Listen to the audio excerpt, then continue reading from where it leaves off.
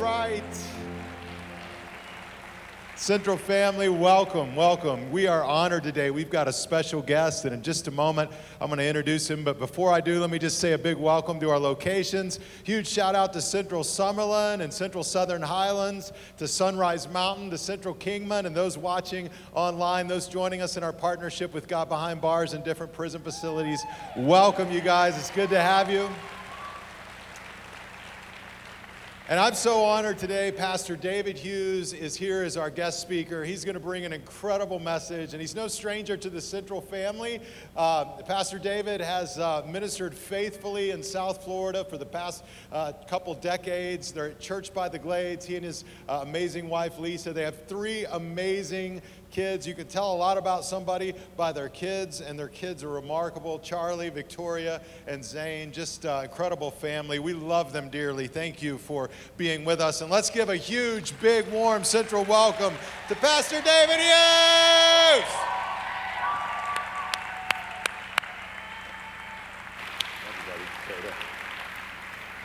Oh, thank you so much. And I know, remain standing for a moment. Remain standing for a moment because I want to give you a moment to celebrate something. 2 things quickly come to mind before you sit down at all the locations. 2 things to celebrate. Number 1, Central. I am back at Central. Wait. I'm going to give you a chance. I'm going to say 3. When I say 3, I want you to clap, throw things, scream. All right, I want you to go off when I say 3. But here are the 2 things I want to celebrate. You are in a remarkable church. Sometimes you need someone from the outside to give you perspective. The scope and scale of this church, unbelievable. What God is doing through you. I know you know it's a hope-giving, life-giving, turf-taking church, but the way you are reaching people, I'm listening backstage. Feed the city. The numbers you guys deal with, you're trying to feed 10,000 families. That's 40,000 people for a week. The campuses all over the place, hundreds of thousands of people watch online. This is no longer a church. You are a movement of God in this generation. Wait. And then the other thing is, of course, all glory for all good in the church goes to God. Jesus said, upon this rock, I will build my church. So he gets all the credit, all the glory, but he uses leadership. And you have so many talented leaders in this church, layers of dedicated leaders, but your pastors, I know judges said nice things about me, but listen, this is not good manners or pastoral hyperbole. You have 2 of the most amazing leaders, Judd and Lori Wilhite. They are so bright, they are so talented, they are so smart. I wouldn't like them except they're so likable, you know, they're just phenomenal people. You have rare leadership. 2 things to be grateful for. Ready? 1, 2, 3. Celebrate them all. There you go. All campuses. Wow. And you may be seated. So good to be back with Central. I love this church. I love Judd. I love you. I'm here out of pure selfishness. It's so fun to hang out with you guys for a weekend and step into this series on relationships, house rules. How relevant is that? Because, you know, relationships are the greatest thing in life and the most difficult thing in life. Amen? Right? I mean, you have people in your life, you love these people like crazy, and you have other people just make you crazy. Maybe it's the same people, right? You have people you love like crazy. You're trying to navigate relationships with people you love. You're trying to manage people that make you crazy. In fact, just make sure if that last one touches somebody. Do you have someone like that? Do you have someone in your life? You're glad they're in your life, but they're weird. Right? They have bad manners, bad hygiene. They're space invaders. They're close talkers. Do you have someone like that? Do you have somebody, God bless them. You love them. You're grateful for them, or they're making you crazy. Do you have any weird? Raise your hand at all locations if you have a weird person. Raise your hand. Keep your hand up. If you have a weird person you're trying to figure out, you're at house rules. Come on, raise your hand. Everybody, if you have one, if you have at least one, raise. I'm looking at there here at this camp at Henderson. Keep your hands up. I see some of y'all don't have your hands up. You don't have a weird person? You don't have your... Or you're the weird person we're worried about. You're that person. I'm just kidding.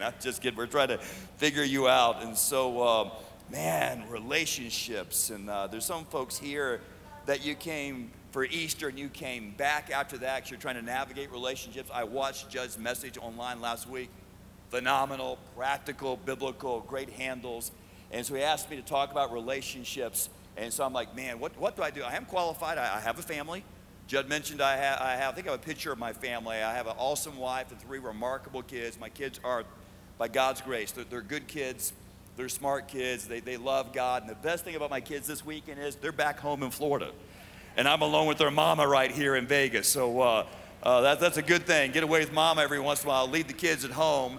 And I'm thinking about, so what do I say? How do I follow Judd? Because Judd is such a great communicator. So here's my solution. Plagiarism. I thought for my talk, I'm going to rip off somebody else on relationships. And my theory is this: you're going to rip someone off, rip off the best. If you're going to plagiarize, rip off somebody who's really, really smart. So I went to the Apostle Paul. The Apostle Paul, in something he said about relationships in 1 Corinthians chapter 13. 1 Corinthians chapter 13.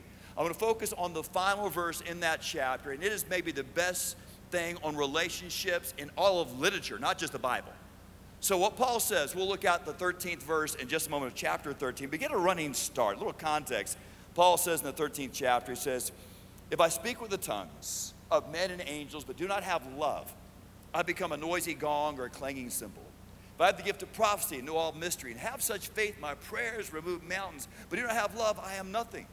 If I sell all my possessions to feed the poor, or deliver my body over to be burned as a martyr, yet do not have love, I am nothing. Then he says in the 4th verse, he says, love is patient. Love is kind, it is not jealous, does not brag, it is not arrogant, does not act unbecomingly, does not seek its own, does not take into account a wrong suffered, does not rejoice in the righteous, but rejoices with the truth. Love bears all things, believes all things, hopes all things, endures all things. Love never fails. But if there are gifts of prophecy, they will be done away. Tongues, they will cease. Knowledge, it shall be done away. For we know in part, so we prophesy in part. But when the perfect comes, the partial shall be done away with. When I was a child, I used to speak as a child, think as a child, reason as a child. But I became a man and put away childish things. For now we look into a mirror dimly, but then face to face. For now I know partially, but that day I'll know fully, just as I am fully known. Then finally, chapter 13, verse 13, on the screens at every campus. And I've highlighted a few words, like 4 words, and I know you guys will read with Pastor Judd. So right now on the screen, 1 Corinthians chapter 13, verse 13. Think it's coming up? I hope it's coming up. Here we go. Okay, you're going to read the highlighted words. Here we go together. Ready? But now, faith, hope, love. So Paul says these components are vital for relationships. You want to navigate the difficult people, maximize the positive relationship, faith, hope, and love. I've highlighted another word, and that's in bold text. I want you to shout this one. This one I think is an intriguing word in this statement. Ready? Here we go again. But now, faith, hope, love, abide these. Great job. These 3, faith, hope, and love, abide these 3, but the greatest of these is love. And I read statements like this in my Bible, and this is the paramount relationship passage in all the Scripture, and I wonder why the Holy Spirit inspired Paul to say these 3. You want to have successful relationships, you want to maximize your marriage, be a good parent, good friend, good employee. These 3, these faith, hope, and love. I thought, why only 3? Why did God choose only 3? I mean, relationships are so complex, or so sophisticated. I need more rules than that, right? How about these 7? Isn't 7 the biblical perfect number? Or how about these 12? Aren't there 12 apostles and 12 tribes? Well, 12. But John Maxwell, business people, wrote a book, The 21 Irrefutable Laws of Leadership. Shouldn't there be 21 laws of relationships? Because relationships are so sophisticated. Why just 3? Why just 3? Would you please shout the word 3? 3. No, I said, would you shout the word 3? 3. 3. I wonder why. I look at things like that. I go, why 3? And I started to think about this week preparing for today. I thought, well, 3 is a relevant number for this great church. 3. You're a one church. You're in 3 states. You have these physical locations in Nevada, Arizona, and Florida. That's 3. Central, you're also in 3 countries, physical locations in the U.S., Mexico, and Australia. What's up, Newcastle, by the way? Wow, that's remarkable. Pastor Judd last week in his message, great message on a God-first faith, talked about 3 big ideas. 3 big ideas. Do you recall those ideas? What did he tell us to do last week? He said, make your faith your own. He said, prioritize church, number 2. And number 3, be generous with God. 3 ideas. 3 is big in the Bible. Shows up a bunch. God is one God, yet he reveals himself 3 ways. Father, Son, Holy Spirit. That's 3, right? 3. God introduced himself. He said, I'm the God of Abraham, Isaac, and Jacob. That would be 3. So 3 shows up a lot in the Bible. Maybe God wired us to lay hold intellectually of maybe 3 things. So as you come to every week of house rules, which by the way is a very good idea, every week, right? Every week, make this a non-negotiable. Maybe you find 3 changes, 3 points of application in your relation. Maybe you find 3 things that God's going to lay in your heart that you're going to begin to do in your relationship, like 1, 2, 3. Maybe one's a right now kind of thing. I mean, something you apply right now, and over the next 3 days, maybe you're going to recognize something you're doing that's dysfunctional in your relationships. You're going to change that right now. Tell someone you're sorry. Ask forgiveness right now. Maybe a second thing is it'll take more time. Maybe it's a 3-month kind of thing. You're also going to start right now, but won't see results for 3 months. Maybe it's a relationship between you and your Algebra 2 teacher, student. Maybe, you're kind of mailing in your maths. You're smarter than that. You got a C- right now. But you're going to start working on that over the next 3 months, next semester, bring it up to an A, right? Maybe a third thing's a bigger thing. Maybe it's a 3-year kind of thing. Also start right now. Maybe you've broken someone's trust. Maybe you've made a relationship mistake. You've broken a vow. Maybe they have forgiven you, and they're trying to work it out with you, but they don't trust you yet. And that frustrates you because they don't trust you yet. Well, guess what? You've broken their trust. Trust takes time. So maybe over the course, beginning right now, over the next 3 years, you're going to be hyper accountable. You're going to be so trustworthy. You're going to be so black and white. You're going to give them the access passcodes to every technology you have. And over 3 years, we'll pray that God will change. So maybe 3 things. Shout the word 3. 3. Paul said faith, hope, and love. These 3. If I have time, I'll circle back around to that idea. But let's take these relationship principles one at a time. Paul said one thing you got to plug into your relationships, maximize your relationships, is faith. When I say the word 3, you shout the word faith. Ready? 1, 2, 3. Faith. So we talk about faith a lot in church, of course, and maybe you're new to Central, maybe new to church, and you're like, yeah, faith. I wish I did faith better. I'm coming to church, I'm trying to figure out faith. I mean, I see all these people like at this campus doing faith, and I'm a little jealous. I wish I could turn on the faith feelings. I wish I could figure out those feelings of faith, but I can't do it. How do you flip the switch and get those faith feelings? Who told you faith was feelings? And we think maybe you kind of feel it, but I found in my experience, typically that's not the case. Faith is more than feelings. Faith is, what is faith? Faith is kind of a fuzzy, weird concept. Is it fuzzy, warm, God, faith feelings? I think not. The best definition of faith, what is faith, is Hebrews chapter 11, verse 1. Faith is assurance of things hoped for, conviction of things not seen. Maybe it didn't help you. Okay, Levi Lesko says faith is when you begin to believe God for the invisible, God delivers the impossible. Or maybe this one, Dr. Tony Evans says, you want to define what is faith? What is faith? Dr. Evans says, faith is simply acting like God is telling the truth. I like that. That's straightforward, right? It is acting like God is telling the truth. So faith is not what you feel. Faith is what you do. Faith is taking the Word of God, seeing what's in the Word of God, and just taking the Word of God and begin to apply it to your life. So when God says make a move, regardless of how you feel, man, I'm not feeling it, big deal. Do the stuff. See, faith is going when God says go. Faith has more to do with your feet than your feelings. That's what faith is. God says move, God says change. Oh, thank you for the 6 people clapping in that. Come on, that was better than that. You do what God has called you to do. That's what faith is. It's obeying the word. Now, second idea with faith is this. So faith, that's the what of faith, but the where of faith is important. Meaning this, that sometimes we place our faith in the wrong sources. Relationships is the topic today. So I'm trying to figure out relationships. I want healthy relationships. I want growing relationships. I want to get better at relationships. So where do I place my faith?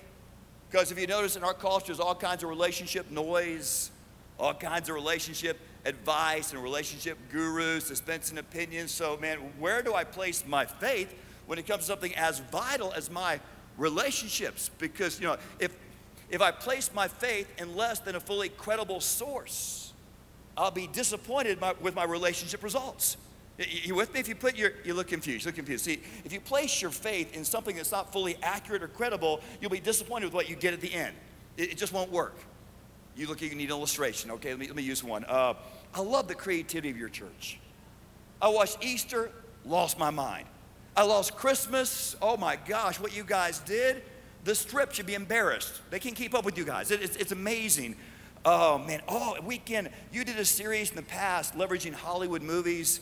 At the Movies, I think it was called, and Judd kind of integrated himself into movies and themes, and y'all did one of my favorites. I'm old school. I love the original Rocky. The original Rocky was a great movie. Anybody enjoy the movie Rocky? Put your hands together. I'm talking about the first one. Won the Academy Award, I think 1976. In fact, I think we have a picture of Judd as Rocky. Do we have that? There you go. Oh yeah, Judd was working out, man. Looked good for that picture. So I remember watching that movie for the first time. I was so inspired by Rocky. And there's something I did based on placing faith in Rocky that I regret to this day. There's a famous scene in Rocky you might recall where Rocky, as he gets the big fight with Apollo Creed, he's having breakfast. He's making breakfast. It's his first training day. Do you recall this scene? All right, and so he's having eggs for breakfast. He's having some raw eggs, and so Rocky wakes up. It's clearly early in the day, and he starts putting raw eggs into a glass. You think, oh, he's going to make an omelet. That's good. He's going to scramble some eggs. And so Rocky is doing the raw egg thing. And so I'm watching this scene with fascination. I'm probably 11 years old. And Rocky, young people, now Rocky, by today's standards, is a little soft, but back in the day, he was jacked. And I was a painfully skinny kid. I'm watching Rocky make this breakfast. He's cracking these raw eggs. And then instead of cooking the eggs, y'all remember the famous scene? I think I have a picture of the scene. Do you have the scene? All right, there it is. Rocky doesn't cook the eggs, doesn't fry the eggs, doesn't scramble the eggs. Rocky drinks the raw eggs.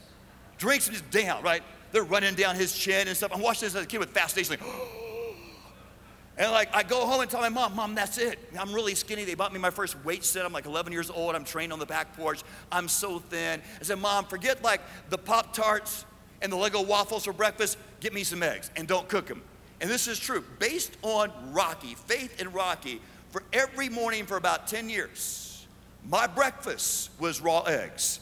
I would crack open raw eggs, believing if I ate the raw eggs, I would look like Rocky. It was all said and done. And by the way, some things look gross, but when you eat them, they're not as bad as they look. Raw eggs are not in that category. Raw eggs are as bad as they look. And so day after day, I would just choke down. When I was a kid, didn't know better, I would drink raw eggs. Could you believe I was that stupid? I'm smarter now than that. Maybe not.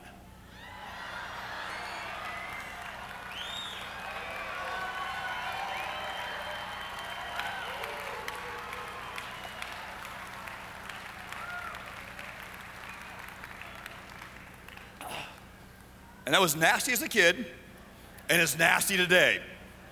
Now, the moment I did that, a plethora of thoughts run through your mind, like gross, crazy, but someone was thinking this. Someone's thinking at one of the locations, thinking, dangerous. Someone's thinking, salmonella, because you've heard a report that you can contract salmonella from raw eggs, right? Consuming raw eggs, and guess what? Okay, that's an example of what I'm talking about. That's a conclusion, that's a fake conclusion based on inaccurate information. Yes, you can, but it's very rare. Here's a study.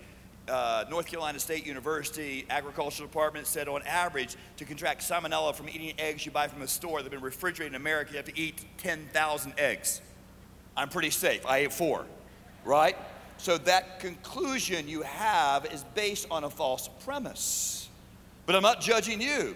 I found out much later in life that sadly your body can assimilate the protein from a cooked egg way better than a raw egg.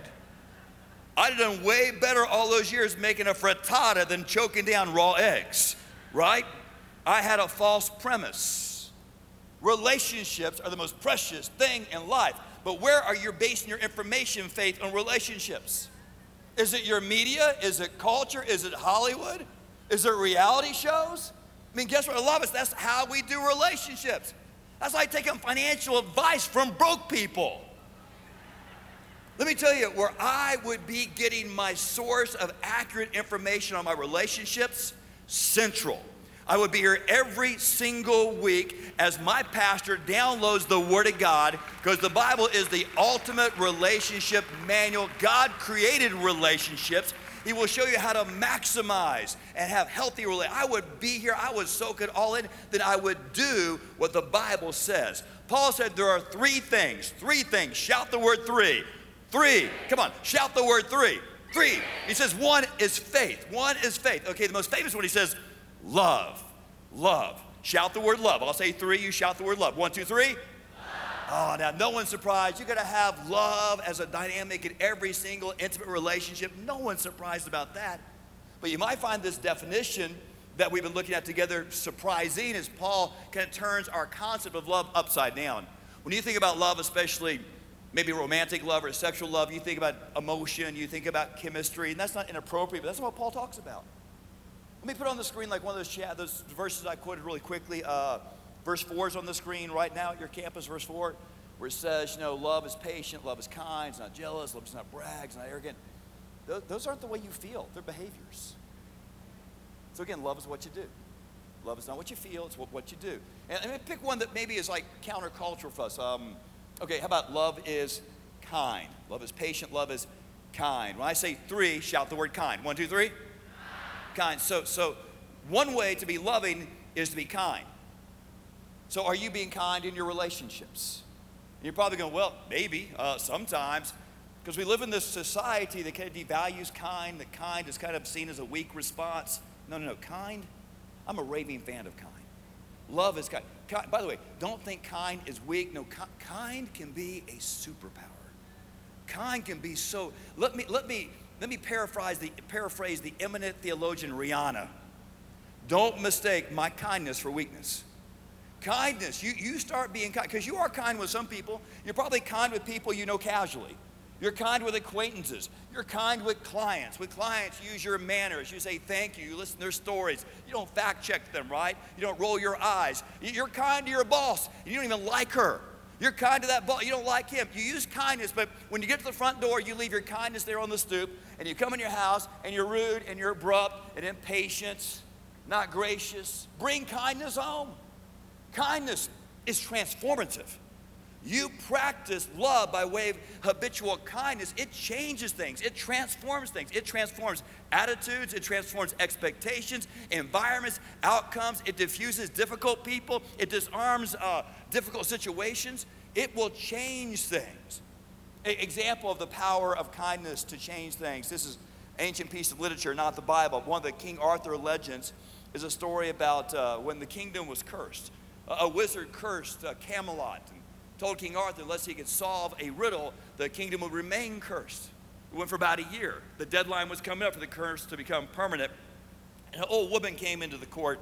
She was ugly, she was haggard, weathered, missing teeth, and she came up to the king. She said, "Sire, I know the answer to your riddle. I can save the kingdom." He said, "Great, tell me the answer." He said, "Well, first I have a price.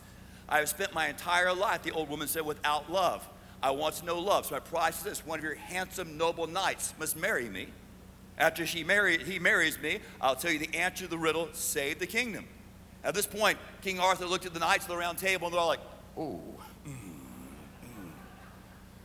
And Sir Gawain, he's not the bravest, he's not the most famous, but the most noble of King Arthur's knights, finally stepped forward and said, "Sire, I will marry this young lady if it will save the kingdom."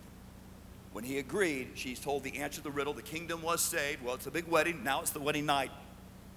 He's in the bedchamber. Sir Gawain's going to take one for the team.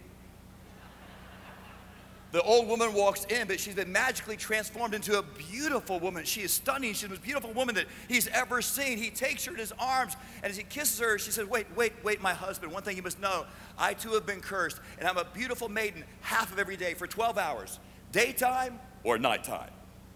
You choose which one. Sir Gawain's thinking, well, the nighttime is the right time. I'm going to go with that, right? But he said, yeah, I want nighttime.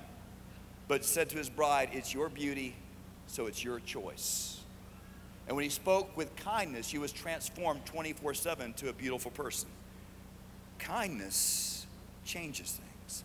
Kindness transforms things. It will revolutionize your relationships. Kind. Three. Why did Paul say three? 3 things, not 7 things, not 13 things, not 20, 3 things. We've covered 2 of the 3. We've covered faith.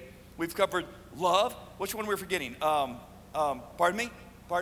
Hope. Let's jump to hope. When I say 3, in fact, let's shout the word 3. Ready?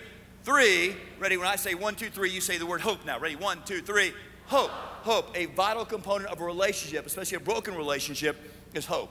And maybe you're here right now and you feel like your relationships are so toxic, so dysfunctional, there's no hope for your relationship. Now, please don't answer out loud, but what is the worst relationship tragedy you can face? Wow. There's so many possible answers for that kind of question. So many times we go through relational moments that are so very, very difficult and raw and painful. Rejection, a breakup, a divorce, loss of someone we love, maybe a parent losing a child. Hope. I learned from this church. I watch you guys online. I learned so much from your pastor. I'm so glad he's my friend.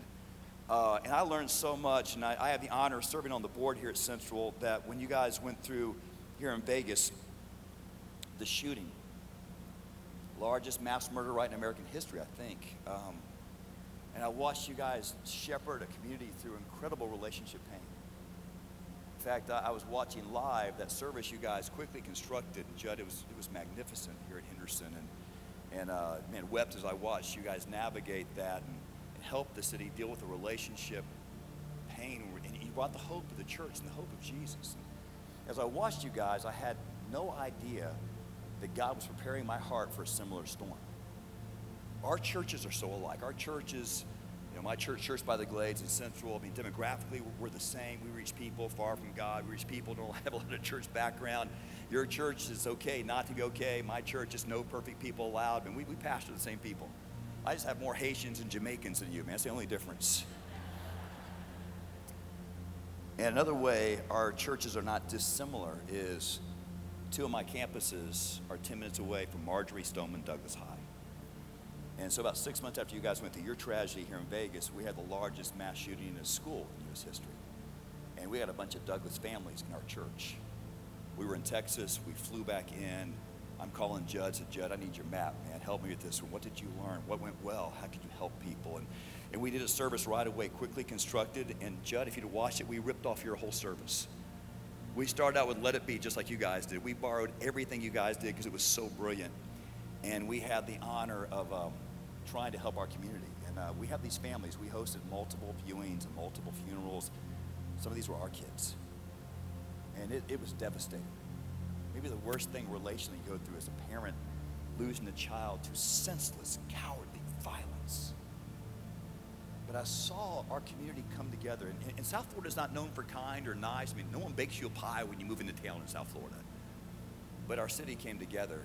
But yet at the church, we had something no one else had to offer. We had the hope that is found in a king who defeated death on day number 3. We have the hope of the gospel. That's the one commodity we dispense at the church. No matter how bleak your circumstances, how hopeless it may seem, we have the hope that is found in Christ, because everything changed on the 3rd day. 3 is a cool number. 3 is dear to this church. The pastor gave you 3 ideas last week. You have 3 states with campuses, 3 countries with campuses. 3 is a big deal in the Bible. God is a God who shows himself 3 ways: Father, Son, Holy Spirit. He introduced himself as God of 3 generations, God of Abraham, Isaac, and Jacob. God met the 3 Hebrew children, Shadrach, Meshach, and Abednego, in the fiery furnace. But 3 show up a whole lot when you get to the Jesus part of the Bible. Best part of the Bible, by the way. We believe there were 3 wise men when he was born, because there were 3 gifts: gold, frankincense, and myrrh. Jesus begins his ministry at the end of his 3rd decade. His ministry will conclude by the time he's 33. The Jesus story is told in the New Testament. That's the 27 last books in your Bible. Now, 27's not a 3, is it? Blows up my theory until you recall that 27 is 3 times 3 times 3. Jesus invites 3 disciples to witness the resurrection of Jairus' daughter. He allows 3 disciples to witness his transfiguration on Mount Hermon. 3 disciples are permitted to go a little deeper in the garden as he prays 3 times, Father, remove this cup from me, talking about the impending cross. Peter denies him 3 times. As predicted, the rooster crows 3 times. Jesus is condemned. He is beaten. He's nailed to one of 3 crosses. He's suspended between heaven and hell by 3 nails. His body bears 3 prominent wounds: his hands, his feet, his side. He says 3 things on the cross with 3 words. He says, Father, forgive them, to the people who murder and mock him. Before he dies, he says, "It is finished," 3 words. There were 3 Roman trials. There were 3 religious trials. They took 9 hours. That's 3 times 3. It grows dark when he dies for 3 hours. He's placed in a tomb. Day number 1, disciples despair, don't they? His followers are in fear. Day number 1, that body is still, nothing happens day number 1. Day number 2, it seems that sin has won and death has vanquished. The heart no longer beats. There's no blood pulsing in the vein on day number 2.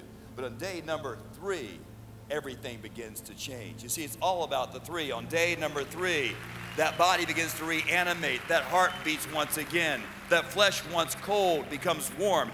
Blood rushes through his veins. A mighty earthquake on day number 3 shakes the ground. The tombstone rolls away with a thud. Not to let Jesus out, but to let 3 women look inside and see that the body isn't there. Ladies, isn't it great that the first ones to witness the resurrection are 3 women? The first ones to preach the gospel are 3 women. They've seen an angel who says 3 words that changes everything. The 3 words, "He is risen."